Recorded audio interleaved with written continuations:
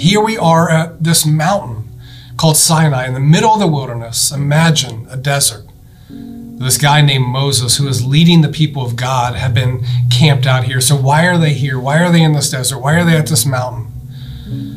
Because from the very beginning, God has loved his creation. He created, and he loves his creation, and he has desired to walk with them intimately and for them to know him personally, as he did in the garden, way back in the very first pages of your Bible.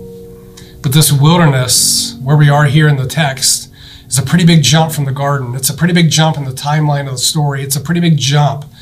But just think of all the differences of a wilderness, right? A wilderness is barren. It's without life. It's dry. There's hardly any life in it. It's a place that we don't often want to go to. It's a place that we don't go out seeking.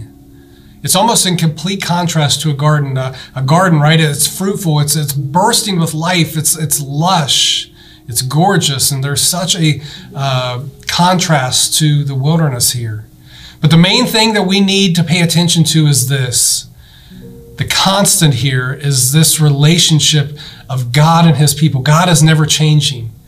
And we see here that there is just this relationship of God and his people, of a God who loves so much that he is just constantly pursuing his creation. He's constantly pursuing his people. He wants to reveal himself to them.